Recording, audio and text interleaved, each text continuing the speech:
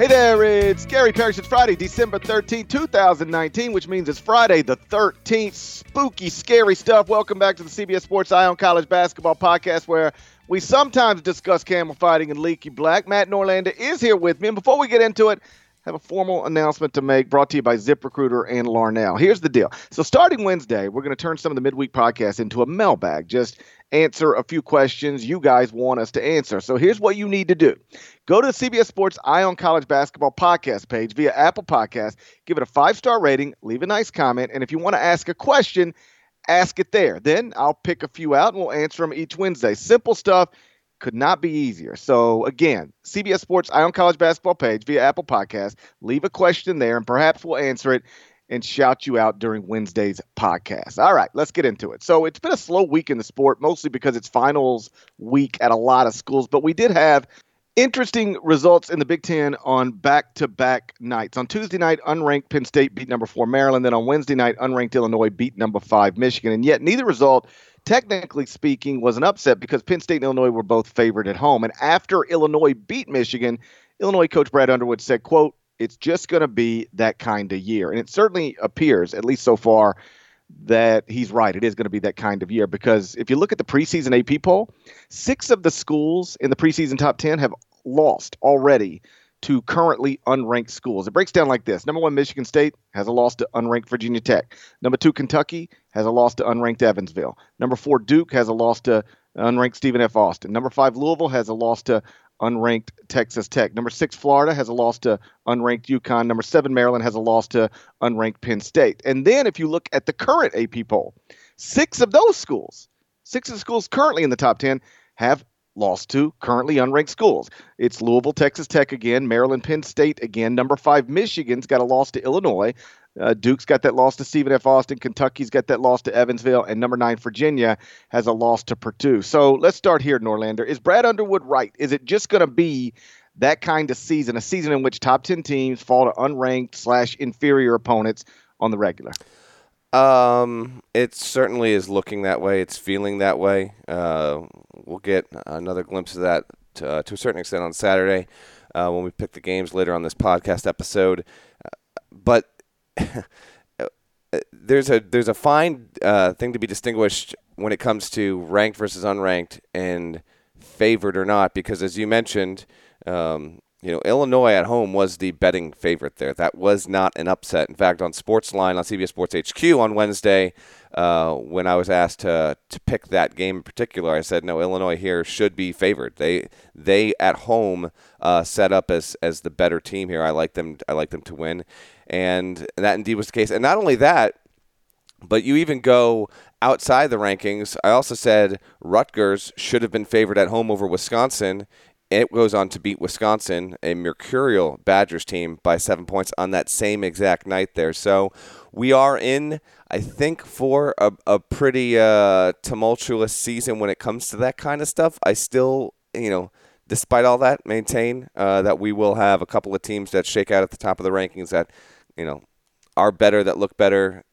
Metrics will prove they're better than a lot of the rest of the group. And as always, even though by the time we get to the tournament, it could be viewed as wide open. But really, like, for the 77th straight season, you have writers and commentators saying in December, the NCAA tournament this year is going to be as wide open as I've ever seen it. Like, this happens every single year. That could still be true, but I promise you the teams that are seeded first, second, and third are going to be demonstrably better than the teams that you see 7, 8, 9 line overall.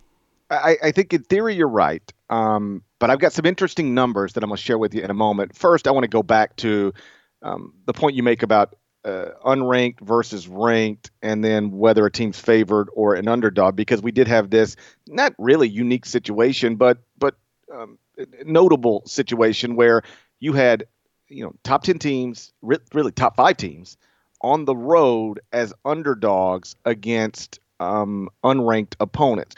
And so when I made note of this in the top 25 and 1, some guy, people are fired up about everything. Some guy jumps into my mentions. He's like, all that shows is that your rankings are stupid or BS or whatever. And I said, listen, maybe the rankings are stupid. Like, there are mornings where I feel the same way. But there is nothing inherently stupid about a ranked team losing to an unranked team on the road. That happens all the time in college basketball. And it doesn't mean that the rankings were out of whack. In other words, I bottom line it this way. Maryland and Michigan, you can say they're too high, too low, whatever. That's not the point. Maryland and Michigan are both better than Penn State and Illinois. They just are.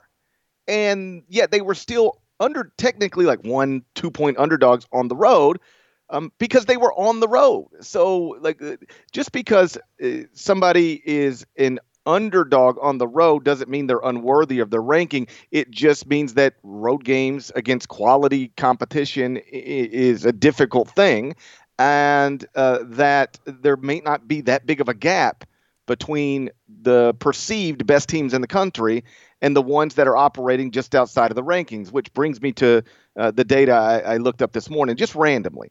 I went and looked at the adjusted efficiency margins at the team that's 10th at KenPom right now and the team that's 30th at KenPom right now. Because that's technically top 10 team and unranked team, right? I just picked two big round numbers. So number 10 right now at KenPom is Virginia. The adjusted efficiency margin is 21.89. Number 30 right now is West Virginia. The adjusted efficiency margin is 16.97. So that's a difference between number 10 and number 30. It's a difference of 4.92. Now, without context, that means nothing to nobody. I got you. Here's some context. Last season, in the final KenPom standings, the difference between number 10 and number 30 was 8.91. Right now, it's 4.92. Last season, it was 8.91, which is like, 4 points different. And so, put simply, I agree that by the time we get to Selection Sunday, there's going to be a handful of teams that look like real championship contenders, and everybody else, maybe if they get lucky, it won't be nearly as, quote, wide open as it appears. But this does seem to be true right now. The best teams in the country right now are not nearly as good as the best teams in the country usually are. Because here's some more numbers to back that up. Last season in the final KenPom standings, there were 9 teams with an adjusted efficiency margin above 26.43. 9, better than 26.43. Right now, there's only one. It's Ohio State. 1 compared to 9. The best teams in the country right now are not as good as the best teams in the country usually are, most recently last season. Some good stats there, and we'll see if and when conference play creates a certain level of separation. I expect that we will get more of that as we go along, but to those that believe that it's more of a cluster, I certainly think that that's not an inaccurate statement right now. Can make for certainly a fun and unpredictable NCAA tournament, but we've got such a long way to go before we get there. For me, in terms of watching, in terms of watching the games, I'd be interested to hear from listeners. And if you've got a question or a comment on this, maybe we'll hit on it on next Wednesday's mailbag episode. But when I was at the Jimmy V on Tuesday night, about an hour before the game, Jay Billis comes strolling out to get over to courtside, but he stopped and said hi, and he said, I hope one of these 2 games is good. He's like, I just hope we get good games, period. I've seen one good game so far this season. Dayton, Kansas. That's been the only one. I was like, is that a fact? And what I thought he was saying was, because Billis has probably worked, he's probably been on the call for like 16 or 17 games so far this season. So what I thought he was saying was the only good game that he has actually caught in person on the call was Dayton, Kansas in the Maui championship game. But he was like, no, that's the only good game I've seen this season. Like, there has not been a great game of college basketball this season other than Dayton, Kansas. I would reject that, but the point still stands that, the product overall for college hoops this season, I think, has taken a little bit of a hit. There's a couple of reasons for that. As expected, three-point shooting is down marginally, but it's down just a little bit with the new three-point line out there. There is this new emphasis on getting flopping out of the game, which I think is good, but it is causing a real issue because officials, and I'd say this is just as problematic as what the NFL has had with pass interference and reviewing it and overturning that call or not. Officials are now instructed to get it out of the game, and they're having to make judgment calls about players who they think are flopping, but in some instances you get a warning, and then after that you get a one-shot foul shot technical foul. And there have been multiple instances I've seen this season where a warning or a second instance has been called for flopping, and you would say, nah, like if you really look at the way that play, like look at the momentum of that play, that's not an actual flop. So I think that's also hurt it as well. And in terms of scoring, weirdly, college basketball on the whole is down. I detailed this in not this week's court report, but the previous one. Points per game on average for college basketball is actually down this season, and I think that has to do maybe just a little bit with the new three-point line and some of the officiating stuff, but that has also been an unexpected trend because 5-6 seasons ago when college basketball was at a complete grind collectively, and there was plenty of weekly laments about the issues, materialistically involving college basketball. That's why they changed a lot of the rules to have it more free-flowing, more scoring. So the sport itself, I think, is just in a little bit of a tight spot. But having said that, I still have enjoyed – I'm always going to enjoy college basketball, but I still have enjoyed this season. I don't think it's totally dire, but because of all those issues, Parrish, I think that's also why we have more of a clog when you talk about efficiency margins, and why the number 12 team, is probably closer in orbit to the number 34 team than the season before, certainly the season before that. Yeah, and I don't know how big of a factor this is to what we're talking about, but it is something at least worth pointing out very briefly, and that's that this season's freshman class, it wasn't perceived to be as talented as last season's freshman class. And this season's freshman class, the freshmen largely went to unusual places. You got 2 5-stars at Washington, 2 5-stars at Memphis. Kentucky and Duke didn't reload to the level that they normally reload. And then 2 of, the top 10 players in the class that could be in college right now aren't in college. R.J. Hampton and LaMelo Ball. I mean, how good does Kansas look if R.J. Hampton is on that roster right now? How good does, I don't know where LaMelo, he was never going to school. I don't care. Yeah, exactly. but I don't even know if he applies. Yeah. If you took LaMelo Ball and put him at, I don't know, some West Coast school, Gonzaga, Arizona, like how good would they, USC even, how good would they look right now? So I think some of that is maybe a contributing factor, just a little bit. But I did think it was interesting that the data backs up the perception. I think if you ask people who follow the sport closely like we do, the perception, just like from an eyeball perspective, would be the best teams in the country aren't that good. Like I heard Seth Greenberg on television the other night saying there is no number one team in the country. And like I would quibble, like just like there's got to be a number one team in the country. Somebody's got to be number one. It's Ohio State. We've discussed this at length. It's Ohio. But like if you want to argue that the best teams in the country are more vulnerable than they typically are, the data does seem to make that to make that case. Again, last season, there were, in the final rankings, there were 9 teams with adjusted efficiency margins above 26.43. Right now, the only team that is above 26.43 is Ohio State, and Ohio State is actually at 29.31. So they are nearly 3 points better than anybody else in the country. And I guess that's a good place to hit period, new paragraph, and transition into the Big Ten, where Ohio State is a member and the favorite to win an outright conference championship, again, according to the KenPom projections. As you know, Norlander, the Big 12 has been the nation's top league, according to KenPom, for 6 straight seasons. But right now it's not. Right now the Big 10 is number 1. The Big 12 is number 2. Big East is number 3.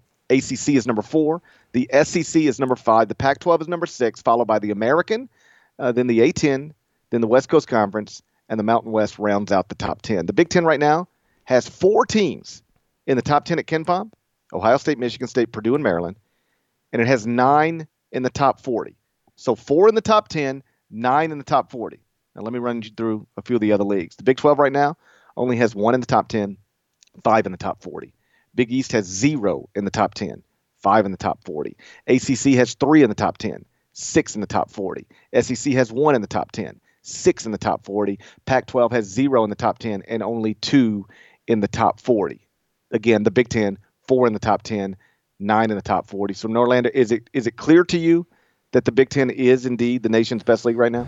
It's looking like it. I still think it's a good foot race with the Big 12. The Big Ten also has 6 teams in the top 15 at Torvik. That's Ohio State 1, Purdue 4, Michigan State 6, Maryland 10, Michigan 12, Penn State clocking in at 15 thanks to its most recent win, which was obviously a biggie there over Maryland. So I think I agree with that. I like it as a change-up here. Now, last season, the Big 12 wound up being the best conference in America, but that would have not been the case had Texas Tech not made the Final Four. The Big 10, I remember going into the Final Four, or right before at the Elite Eight, the Big 10 ranked ahead of the Big 12, and then by function of Texas Tech making the national title game, the Big 12 just barely wound up pushing past it. So that's just to say that the Big Ten this season is good.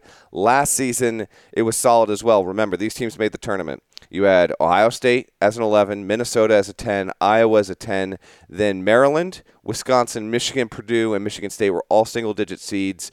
Michigan State was the highest at a 2. Purdue, of course, made the Elite Eight as a 3. Michigan made its deep run. So back-to-back strong consecutive seasons for the Big Ten this season.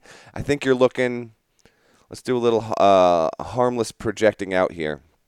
Here's who I think is going to get in the tournament. I'll say Ohio State, obviously. I'm gonna go next level on you, Parrish. I'm gonna go tournament, and I'm gonna blindly guess the seeds. Someone track this and yell at me in mid-March when I've completely forgotten about all of it. Ohio State, 1 seed. Michigan State, 2 seed. Maryland, 3 seed. Michigan, 4 seed. Purdue, 5 seed. Penn State, 7 seed. Illinois. That's at 7. Illinois, 10 seed. That's 7 teams. Iowa, 11 seed. And I'm forgetting Indiana. That's going to be 9 teams. And I'll go Indiana. I'm going to go Indiana, a 6 seed. So those are 9 teams that I think are going to get to the tournament out of the Big Ten. The only one that ranks decently high right now that wouldn't get there would be Wisconsin. They're not even a top 50 team at KenPom. So 9 teams, which is great and would be a record, I believe, for the Big Ten. It's not an overall record. I don't know if the Big Ten's ever sent 9. So, yeah, it's sitting pretty. Strongest conference in America right now. And we'll be able to keep that up so long as, Rutgers holds its business at home. The bottom doesn't fall out of Nebraska, if it hasn't already, I guess. Minnesota's got to be a little bit better. Nebraska, Northwestern, those kind of teams, Rutgers, if they can be better than expected, then the Big Ten's going to hold on to that. It's going to be the best league in America. Is the record 9? No, overall? Yeah. It's 11, Big East. Big East got 11? No, is it big? No. No, in 2011, the Big East got 9. No, is that right? Hold on. I'm looking right now. I got to know it. We are self-trivia timing right now. All right, here it is. In 2010, 2011, Big East, Pittsburgh, Notre Dame, Syracuse, Louisville, that's 4. Johns is 5. West Virginia is 6. Cincinnati is 7. Georgetown's 8. UConn's 9. Marquette's 10. Villanova is 11. I was correct. It is 11 in 2011 for the Big East. Look at you, trivia timing yourself. The rare self-trivia time. That's going to be the new trivia time where we just come on and ask ourselves questions. Okay. How about this? 11 and Pitt was the number 1 seed. Yeah, I know. How about that? That's a generation ago, man. Pitt was the number 1 seed, and out of all the 11, and I want to say that the Big East had 2 teams meet in the second round, which at the time wasn't even part of the protocol, but they had to because there were so many teams that got into the tournament there. So anyway, I've got 9 for the Big Ten this season.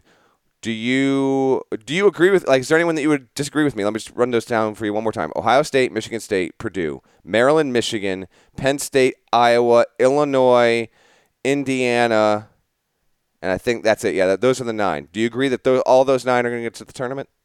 When you were going through it, I was going through it as well, silently, and I had those exact 9. I think certainly if the tournament started right now, those 9 would get in. And, if it just holds up, sure, why not? It's a 9-bid league with Ohio State at this moment being the number 1 overall seed. I think those 9 are right. Sure. Love it, man. Hey, that's a little bit of a different flavor there. And I would also say that it's not just 9 getting in. Obviously, Ohio State, but I would put OSU, MSU. I'm still way in on Maryland. I would say those are the 3 viable national title contenders. I got to see more from Michigan and Purdue and Indiana, and those likes to say you're a viable national title contender. But I will say that my opinion of Iowa did jump significantly. I took the flight out. I'm in Arizona as we record this, so I watched.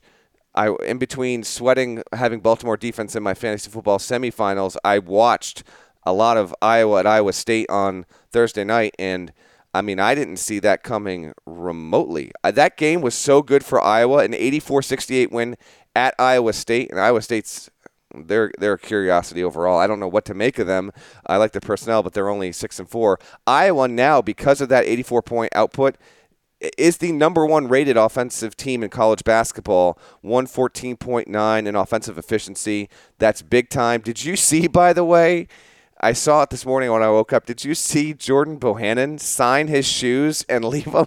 Because the game was at Iowa State. So Jordan Bohannon signs his kicks and then you got media around him taking photos, and he just leaves them on the 3-point line at Hilton. I think it's a baller move. Good for you. He only had 12 points, was 2 of 7 from 3, and didn't make a 2-point field goal, and he signed his shoes? I don't quite get it, but I also love it.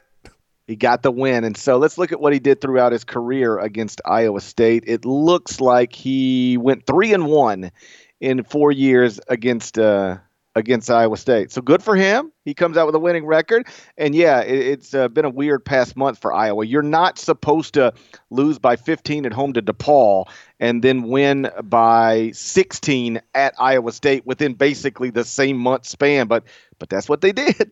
They did it, and credit to the Hawkeyes.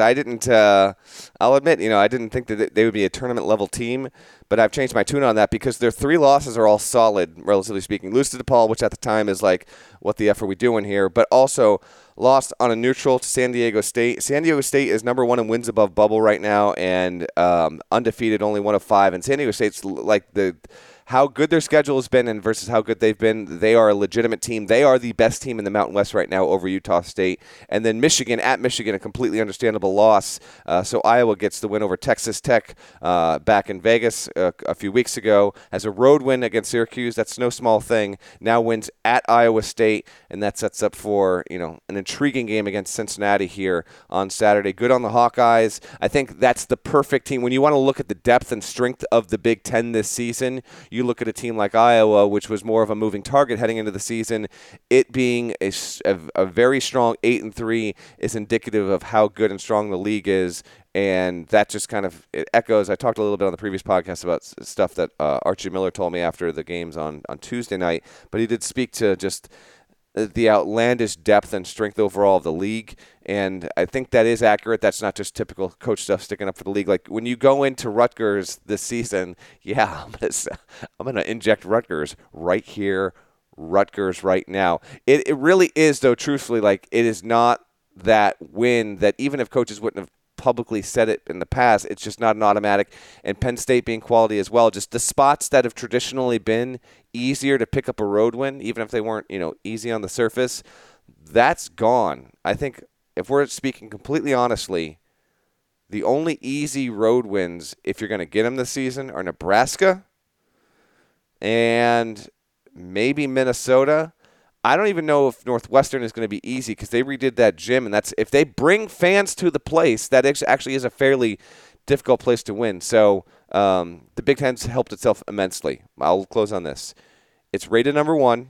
It's got a lot of good teams. We're almost done with non-conference play, and so then what we're going to have is the league beating up on itself, and that's not going to affect where it stands in the conference ratings overall. I think 8 is a lock. I'm saying lock for the Big Ten, and then 9 is very possible.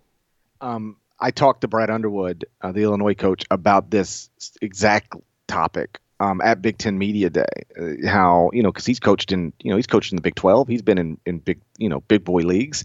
And he was like, you look around and where are you supposed to get an easy win? Where can you breathe? Like, he didn't say this, I want to be clear, but I said it to him. Once upon a time you go, okay, well, at least we got at Rutgers coming up, or at least we got at Penn State coming up. Like, okay, we can take a breath. We can knock those out. Now Penn State's like, there ain't nothing easy about going to Penn State. And Rutgers, Steve's done listen, that's a hard job and it's a long road, but like, he's got Rutgers respectable, which is not an easy thing to do. And Penn State, like, I think you assigned him a 7 seed, which is my favorite thing about the Big Ten, probably. Ohio State being awesome and on the verge of being number 1 in the AP poll. If AP voters do the right thing, AP voters, listen to us right now. Go ahead, Parrish. Do the right thing. I'm trying to help you. I'm trying to help your poll look smart, and I'm trying to help you avoid the poll attacks. Just you don't have to obey me every time I say do this, but I'm telling you the smart thing to do. Rank Ohio State number 1 on Monday. Jump Ohio State over Kansas in the AP poll. There is no sensible argument for having anybody other than Ohio State number 1 in the AP poll on Monday, as long as Ohio State wins at Minnesota on Sunday. Do the right thing. So that's my favorite thing about the Big Ten, that Ohio State is awesome and clearly better at this moment than everybody else. My second favorite thing is that Penn State's on track to be safely in the NCAA tournament. It'd be the first time Pat Chambers has got the Nittany Lions there. All right. So this is the Friday podcast. And our final 4-1 is ready to go. We're going to pick 5 games against the spread next. But first, check this out.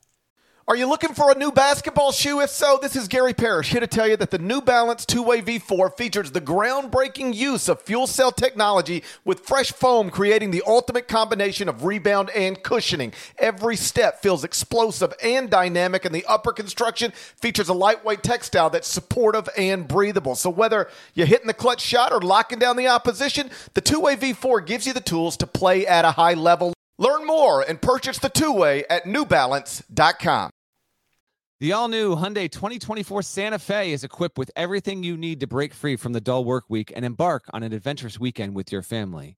The Hyundai Santa Fe's features like available H-Track all-wheel drive, standard third-row seating, available dual wireless charging pads. You've got the H-Track all-wheel drive so you can take on those dirt trails and kick up some mud, or the third-row seating gets your whole family in to experience the thrill together. The dual wireless charging pads make sure that no one gets stuck in the great outdoors with a dead cell phone. Think about those adventurous activities you can do, like me, taking a ski trip up with the family, maybe going on a camping expedition, anything and everything. Learn more about the all-new Hyundai Santa Fe at HyundaiUSA.com. Call 562-314-4603 for complete details. So at the end of each Friday podcast, we do the final 4-1, which is us picking 5 games against the spread. I select 4 games. Norlander gets the and 1, and we both, by the way, really suck at it because Norlander is 11-13-1. I'm 10-14-1. So we are terrible. I wouldn't necessarily use our picks unless you want to use them as a reason to go the other direction. But either way, they tell us people like picks, so we're just going to throw out picks. You ready, Norlander? Oh, I am very ready. And I have a suspicion on a couple of games, but I actually love the fact I don't know where you're going. So let's do this. What do you got? What's game number 1? Okay, I have selected 4 games, all of which include at least one ranked opponent. At least one ranked team, and I will deliver them in the order in which they will tip off. So let's start Saturday, noon Eastern. Number 10, Oregon at number 5, Michigan. That is on CBS, America's most watched network. It's the network of stars. Michigan is a 3-point favorite according to the KenPom projections. Go, Norlander. Oh, this is Michigan all the way. I think Michigan is so we're going to get the benefit here of getting the KenPom projection. I expect Michigan to have a bigger number when this opens. I'll go -5. Here's the thing. Oregon will not have 2 pieces that Ducks fans were hopeful it would have. Shakir Houston is not going to play in this game. Dana Altman announced he's not good to go. And then N'Faly Dante, who is now eligible and able to play, he is still getting into the mix. So, listen, actually, you know what? Maybe they're both going to play given the way that coaches have gone about with all this thing. So maybe I should be picking this game under the expectation that both those – we're going to turn on CBS at noon Eastern on Saturday, and they're both going to be on the damn floor. But I'm going to go and say that Houston and Dante are not going to play because of that, and because I do believe in Michigan. I will ride that -3 at home. Michigan's lost 2 of its past 3, but they've been completely understandable losses at Louisville, at Illinois. Game at home here. They beat Iowa at home a week ago by 12. I'm not sure how much better Oregon is versus Iowa. So, yeah, give me the Wolverines -3. Shakir Houston is the grad transfer from UNLV. He's averaging 8.8 points and 6.5 rebounds. He's a important piece. Missed the last game against Hawaii. He's got a lower leg injury, and Dana Altman didn't just say he's not going to play at Michigan. He said he's not going to be ready for a while, which means nothing. He's starting and will play 32 minutes. He will be the Miles Powell. And who was the other one that just came back? There have been multiple. I mean, it was Mondo Bacot. Bacot, but then remember Cassius Stanley? We thought he was going to be out for 3 weeks. Yeah, Cassius Stanley was dead. Yes. Then he never missed a game. Yeah. Miles Powell, Bacot. Coaches have been predicting players are out a month who play literally like the next game. So I'm not calling Dana Altman a liar. I am going to, in all seriousness, assume Shakir Houston is not going to play. But just keep in mind, we have heard multiple times this year somebody's out for a while and they're just on the court. So, don't be surprised. I'm with you. There's nothing available in terms of stuff that's happened so far this season that suggests Oregon should beat Michigan at Chrysler Center on Saturday. Both these teams were in the battle for Atlantis. They didn't meet each other. Right. But they both played North Carolina and Gonzaga. Michigan beat North Carolina and Gonzaga. Oregon lost to North Carolina and Gonzaga. And now Michigan is the home team. So, of course, I'm taking Michigan -3, which means Oregon probably wins by 12. Saturday, 3 p.m. Eastern, number 13 Memphis at number 19 Tennessee. Tennessee, according to the KenPom projection, is a 6-point favorite. 6 points? Give me those Tigers. 6 points. Give me those Tigers, who still don't have – actually, I'm not up to date on Lester Quinones. He's not playing, right, Parrish? He went to the doctor this week, and the report was, quote, good, but there is no indication that he's going to play. I'm not ruling it out. When he initially suffered the injury, and it's a hand injury on his shooting hand, Penny said it could be – Penny said best case scenario 3 weeks. Well, this Saturday is exactly 3 weeks from the day that it happened, but I have not been told that he's going to play, and I don't think people are operating under the assumption he's going to play. Memphis, by the way, is 6-0 right now without James Wiseman. Yeah. 3-0 without James Wiseman and Lester Quinones. So, yeah, to your point, Memphis is likely to be without 2 starters, and yet you're still taking Memphis plus 6. I'm going to take Memphis plus the 6. Tennessee has been under the radar good so far this season, but I don't believe when it played VC. So its 3 biggest games were Washington on a neutral. When they played that game in Toronto, sure, fine. Then they played Florida State and VCU. Down at, I lose track of what name of all these. Nice Emerald Coast Classic. Emerald Coast Classic. There we go. I don't think any of those games involved Tennessee, Washington, Tennessee, Florida State, Tennessee, VCU. None of those games involved both teams being ranked, and so it has not had a game with a profile as high as the one it's going to have here Saturday at home. I do think the Vols are for real. I have Tennessee and Memphis in my latest Hey 19 power rankings. The winner's going to stay there. The loser's going to get the boot next week. I will take Memphis to lose, but lose close and cover. And, I think they're scheduled to play next season either at Memphis or on a neutral. You're going to know the detail on that. But this is, so long as Rick Barnes is the coach at Tennessee, this is probably the last time that Memphis is going to play in Knoxville, which is obviously a major bummer. We talked about that before, but it doesn't, I would love if cooler heads could prevail here and they could renew this series in perpetuity. I don't know if that's going to happen. So cherish this for when we have it, because we might not get it again literally for 8, 10, 15 years. We don't know the next time Memphis is going to play at Tennessee. I got the Vols winning. I got Memphis covering. So Rick earlier this season was asked about the series. And you're right. Last season's game was at FedEx Forum. This season at Thompson-Boling Arena. Next season, they're going to play in Nashville at Bridgestone Arena. That's technically going to be a neutral court game. And Nashville really is about in the middle of Knoxville and Memphis. That's the thing I think some people don't realize about Memphis and Knoxville. They're both in the state of Tennessee. They're about 6.5, 7 hours away from each other. Like I remember I was talking to Paulo Banchero's father at USA Basketball, and he was explaining to me that they were going to try to double up on their official visits, like take an official to Duke, but then stay 2 days longer and unofficial to North Carolina. And he was laying out some scenarios, and he was like, and he knew I was from Memphis, and he said, yeah, so like maybe we take an official to Memphis and then unofficial to Tennessee. And he was like, hey, how close is Tennessee to Memphis? I was like, not close at all. You're going to have to pick one or the other, or just do both. But you're not like flying into Memphis and then just driving to Knoxville is that's not a fun thing to do. So Nashville, the neutral court next season, will be roughly in the middle of Knoxville and Memphis. So Rick was asked about the series earlier this season, and he was like, I don't think we're going to continue it. This week he was asked again, and he said, we will see. So he softened his stance a little bit, but the backstory is he and Penny Hardaway do not like each other at all. And it's rooted in last year after the game, Penny said that the Tennessee players came at his players with balled up fists,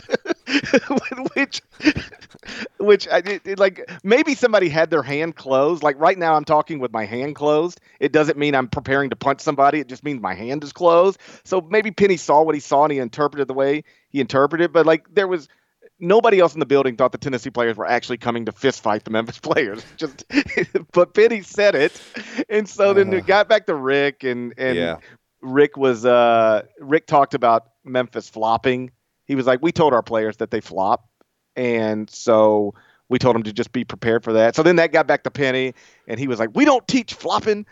I would never do that. And then the famous quote is, as he's walking away from the microphones, he's got all these cameras in front of him, all these mics in front of him, all these reporters, because for reasons that you'll understand given the way Penny speaks, every Penny Hardaway media availability in Memphis is 30 deep. I mean, they just sent out an email. Penny's going to be available today at 2:30. Everybody shows up because you never know what he's going to say. He just talks. And so he's being asked about Rick Barnes saying they flop and about the balled up fist. And then the media availability is over, and Penny's walking away from the cameras and taking this mic off of his shirt. And but still on camera, on mic, says, Rick Barnes, get the fuck out of here.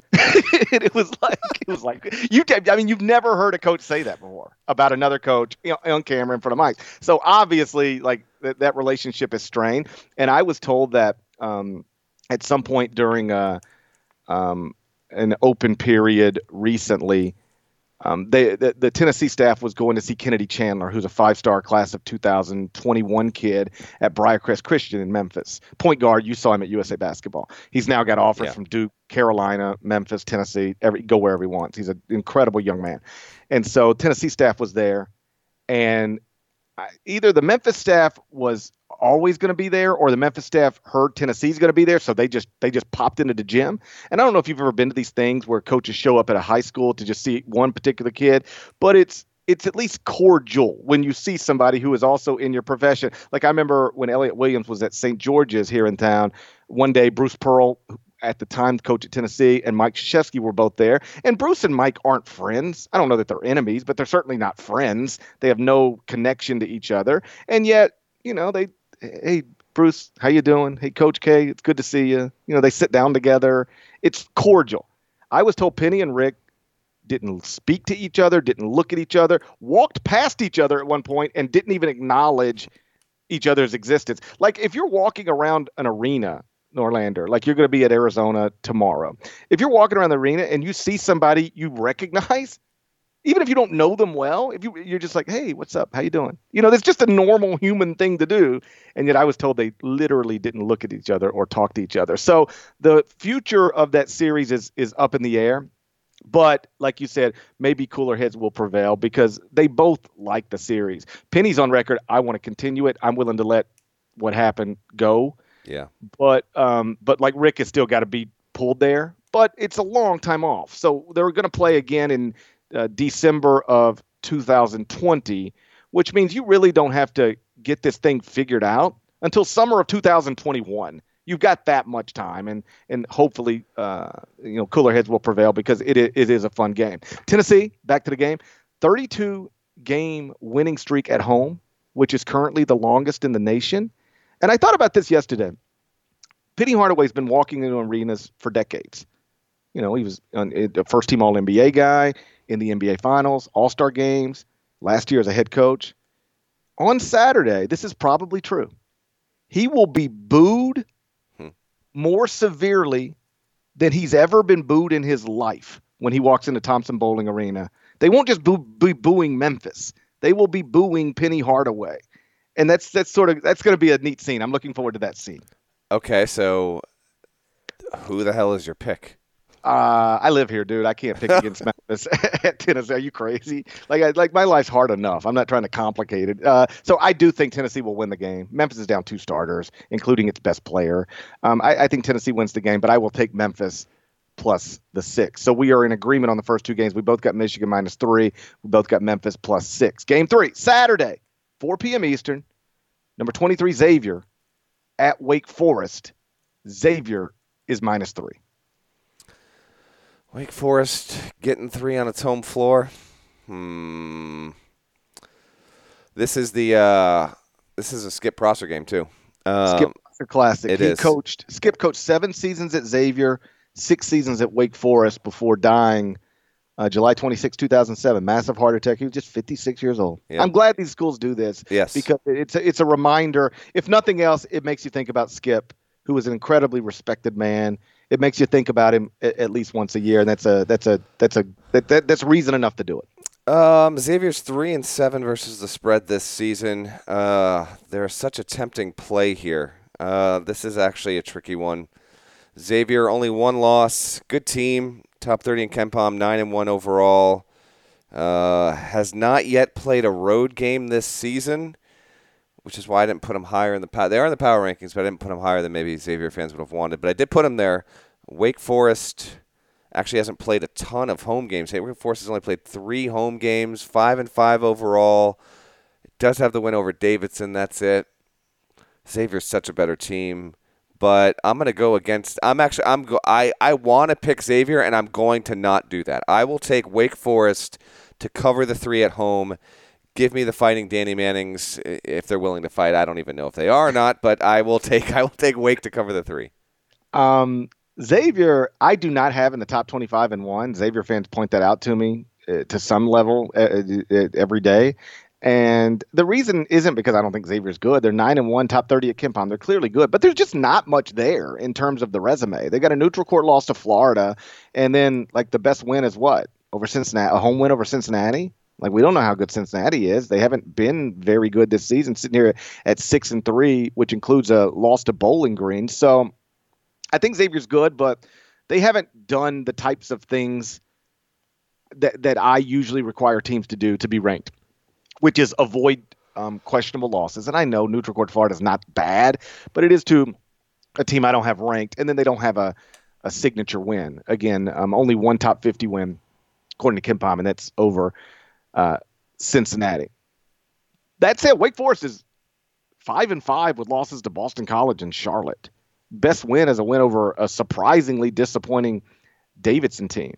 So I just don't think Wake's any good, which I hate to say because I know Danny needs to be good, and I like Danny Manning a lot. Like, getting to know Danny was one of the cool things because, like, the people who were big in my childhood are the ones that still sort of, oh, wow, it's kind of, I'm sitting with Danny Manning right now. He's the number 1 pick in the 1988 NBA draft. So, like, I root for Danny. I think he's a good guy, and I think he's a good coach.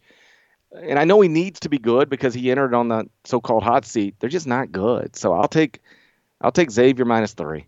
I'm going to lay the points. I'm X -3. All right, Saturday. 4, yep. Saturday, 10 p.m. Eastern. Matt Norlander will be in the building. It's number 6 Gonzaga at number 15 Arizona. Arizona is -3 according to the KenPom projections. It's fascinating. I'm excited for this one. I'm going to head over to Arizona in a little while here, sit down with a few players, check out practice. Excited to see what Arizona is, what it can be. This is a big game. -3. Gonzaga's got a couple biggies back-to-back here. They got this one, and then they bring in North Carolina on Wednesday. Viable top 10 team right now. It's not just Tilly. Corey Kispert's been awesome. Filip Petrusev has been very good. He is, I guess, considered their strongest pro prospect right now overall, considering Tilly's just a little more unpredictable. Joel Ayayi, he is shooting 39% from 3, and it's been terrific. I like Gonzaga's chances here. I'm going to – 3 is a tough number. I will take Arizona to win, but Gonzaga to cover. So I'm thinking it'll be along the lines of like a 79-77 Arizona home win. Arizona obviously lost last week with home court advantage in a road game against Baylor. It's the only loss. The only other teams that Arizona's played that have been even in the relative stratosphere of Gonzaga was Illinois and Illinois. That's it. Illinois and Baylor. That's it. So obviously a huge jump up because of this. And to give you an indication of how seriously Arizona's taking the game, it's a home game, but I'm told Arizona. This is not an uncommon thing, but it's also you don't see programs do it like all that often. Arizona is going to stay off campus in a hotel the night before the game is, sort of the prep for the Pac-12 season. It's a serious game. You want all your guys in the same room. It's just, I think, logistically a lot easier. So they're gonna take this seriously. Finals are actually starting at Arizona today as we speak. So a lot of stuff, on the kids' minds as they prep for this one. But I'll take Wildcats to win, but give me Gonzaga +3. I think a lot of teams actually stay off campus night before games. At least some of the big boy ones, programs. Yeah. Back to Petrusev for a second. He's been terrific. 6'11" sophomore, averaging 15.8 points and 8.5 rebounds per game. Only averaged 6.5 and 2.7 last season. He was not on our list of top 101 players. So good job, Norlander. How'd you miss on him? What about you? I trust you to handle this kind of stuff mostly. I rank the teams. You rank the players. Yeah, I didn't think he'd be. I didn't think he'd be this good. I thought he'd be all right. I just didn't think he'd be this important to Gonzaga's outfit overall. So yeah, I guess I'll take all of the blame for that. Sure. He's now the leading scorer on a top 10 team. Norlander left him off of the preseason top 101 players list. Shame. These teams are similar in terms of adjusted offensive and defensive efficiency. I noted when I was going through it. Gonzaga's number 6 in offense, number 38 in defense. Arizona's number 12 in offense, number 34 in defense. So again, similar. Just similar in terms of that type of stuff. I'm going to take Arizona -3. That place is going to be on fire. Yes. Right? Absolutely. Yeah. And it's just, I think I would take Arizona -3 against basically anybody tomorrow inside the McKell Center. So I'll lay the points, Arizona -3. That brings us to game number 5. Good Saturday on tap. Games that we will not pick that you should just maybe be generally aware of. Alabama at Penn State. That's one of those games where Penn State prove that you're for real. Beat Alabama. You got the game on your home floor. Get that win. Get it done. Duquesne's going to try and stay undefeated by playing against Radford. Kansas State versus Mississippi State. Mississippi State is weird and a big letdown. Needs to win that game to keep his season on the straight and narrow. Anthony Edwards will play at Arizona State at 8 o'clock on Saturday night. Paris will try and watch that game, but will fail because it's on the Pac-12 network. Keep that in mind. Let me stop you there for a second. Did you see Bobby Hurley yesterday? I did not. Oh, it was great. I was flying. So, what did he say? Okay, so apparently it was off my radar. Arizona State played Prairie View A&M, right? Let me get the exacts on this. Arizona State played Prairie View A&M on Wednesday night, and they beat them 88-79. And so yesterday is the next day media availability for Bobby. And he sits down and he says, so I went home after last night's win and watched the replay of the game from the Pac-12 network twice, which is just wild. Okay. And he was fired up about the announcers. Oh my gosh. He could not have been angrier. What? And he was just like, he didn't think they were being fair, and he didn't think they were being positive. And apparently at one point, like somebody did something and the announcer says that the kid took 9 steps. And so Bobby says, there's this one play where he says so-and-so took 9 steps. He didn't. He took 2. And I was like, what? And first off, I love it because I love Bobby. I think he's such a fascinating character because he is intense. I guess it comes through on television. Just trust me, in real life, he is intense. And just the visual of Bobby Hurley after a win late at night on a Wednesday night, watching a replay of the Pac-12 network game twice and being pissed off about the announcers so much that he opens the next day press conference about it is the funniest thing in the world to me. Oh man, that's good. Yeah, no, I missed that entirely. And why is he like not watching the game tape? Like he's just like, I'm gonna caught this on my DVR. I think he genuinely wants to hear what the announcers are saying. I think he cares, like what's being said and why it's being said and how it's being said. Yeah, I just think he's wired that way. It would be the equivalent of like me sitting down to do this podcast and going, hey, Leaky Black and camel fighting. And before we get into it, I just want to say, I went back and listened to the last podcast twice, and then there was this one person on Twitter who tweeted something, and then I was just fired up about it and spent 7 minutes on it. Like that's essentially what he did. Hold on. I have found the video. I think I can play this, and listeners can hear it as well. So hold on. If I can't, we're just gonna edit this out. But I'm gonna. It's a minute 50. So hold on. I'm gonna play it. I went home and watched the game 2 additional times, and I tend to leave the volume on and listen to what's being said about the game. And I thought that it was poorly done by the telecast. There were a lot of sheer negativity being said about the game, and I think 2 teams that were competing very hard. There were a lot of free throws shot in the game, which made it a difficult game to navigate through. But I have a job to coach the game, and the people doing the game have a job of presenting the game and talking about student athletes and the game itself in the most positive way. I think there was one point that it was said that Jalen House took 8 steps to the basket. He didn't. He actually took 2. I think there was another time that Alonzo Verge was called for a travel and by the telecast, and his foot was clearly planted on the floor. So disappointing to see that again. From the Pac-12 network. And just to be fair, Prairie View A&M plays as hard as any team, and I said that going into the game. I was very complimentary to them after the game. But the facts are the facts. Coming into the game, they ranked 15th nationally in fouls per game. So this isn't like an anomaly that they fouled us a lot. And we went to the free throw line 51 times. And consequently, the way the game was played, we put them on the free throw line 33 times. All right, so Bobby. All right, I'll dial you back there. Okay, so there you go. I just love that he had clearly been thinking about that all day and could not wait to get in front of those mics and express his frustration, which again I love. I'm a Bobby Hurley fan for life. Yeah, and that's actually. I like and don't like that because, you're a Pac-12 network, so you got to support all the programs, but there has to be a certain level or a certain amount of space to be critical. He actually took 2.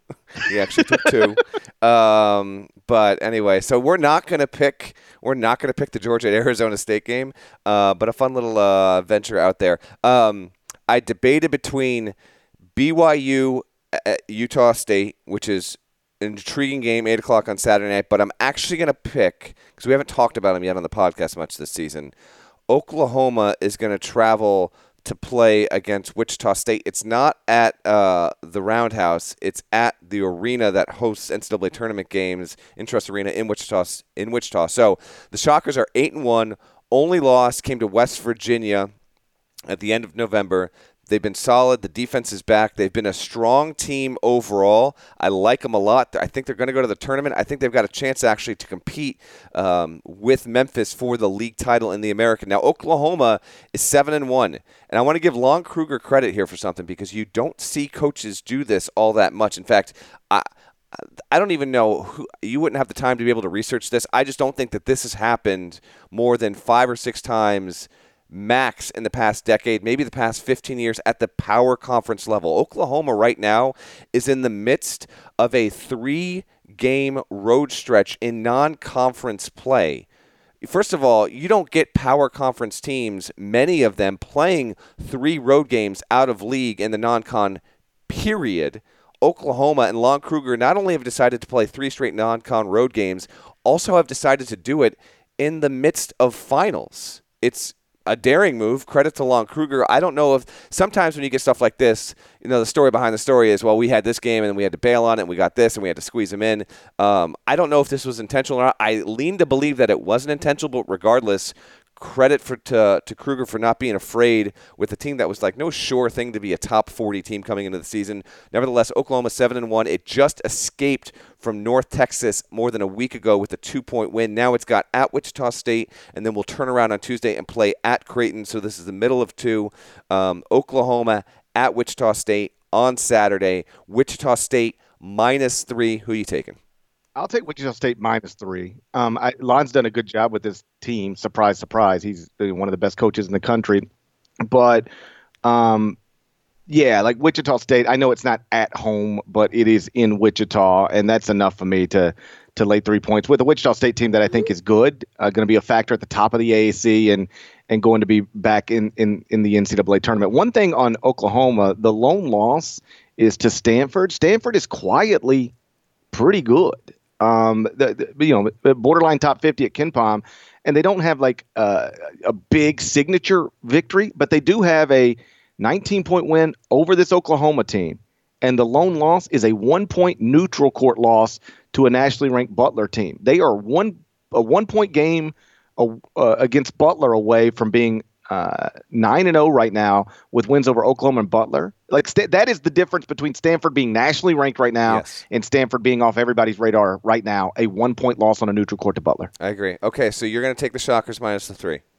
Correct. So am I. So unfortunately, we agree. Well, I guess not unfortunately. We agree on 3 of them. We've both got Shocks -3.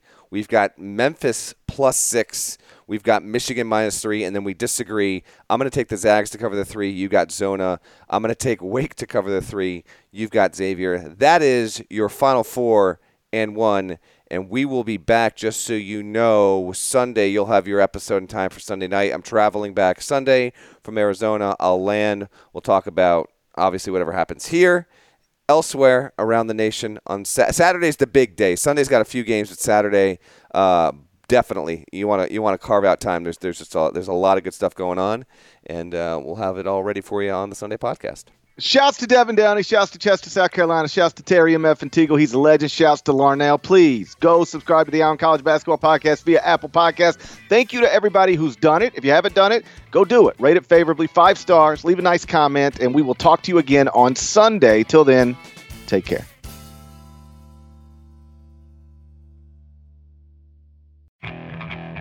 Okay, picture this. It's Friday afternoon when a thought hits you. I can waste another weekend doing the same old whatever, or I can conquer it. I can hop into my all-new Hyundai Santa Fe and hit the road. Any road. The steeper, the better. Because my all-new Santa Fe is available with H-Track all-wheel drive, so I can hit the trail without a worry in the world. Heck, with 3 rows and best-in-class rear cargo space, I can pack the whole family in with all our gear. We've got available dual wireless charging for our phones, so we'll never lose touch with civilization, and we won't lose touch with the primordial power of Mother Earth. So which is it? Waste the weekend or do something a little more epic and conquer it in the all-new Hyundai Santa Fe. Visit HyundaiUSA.com or call 562-314-4603 for more details. Hyundai, there's joy in every journey.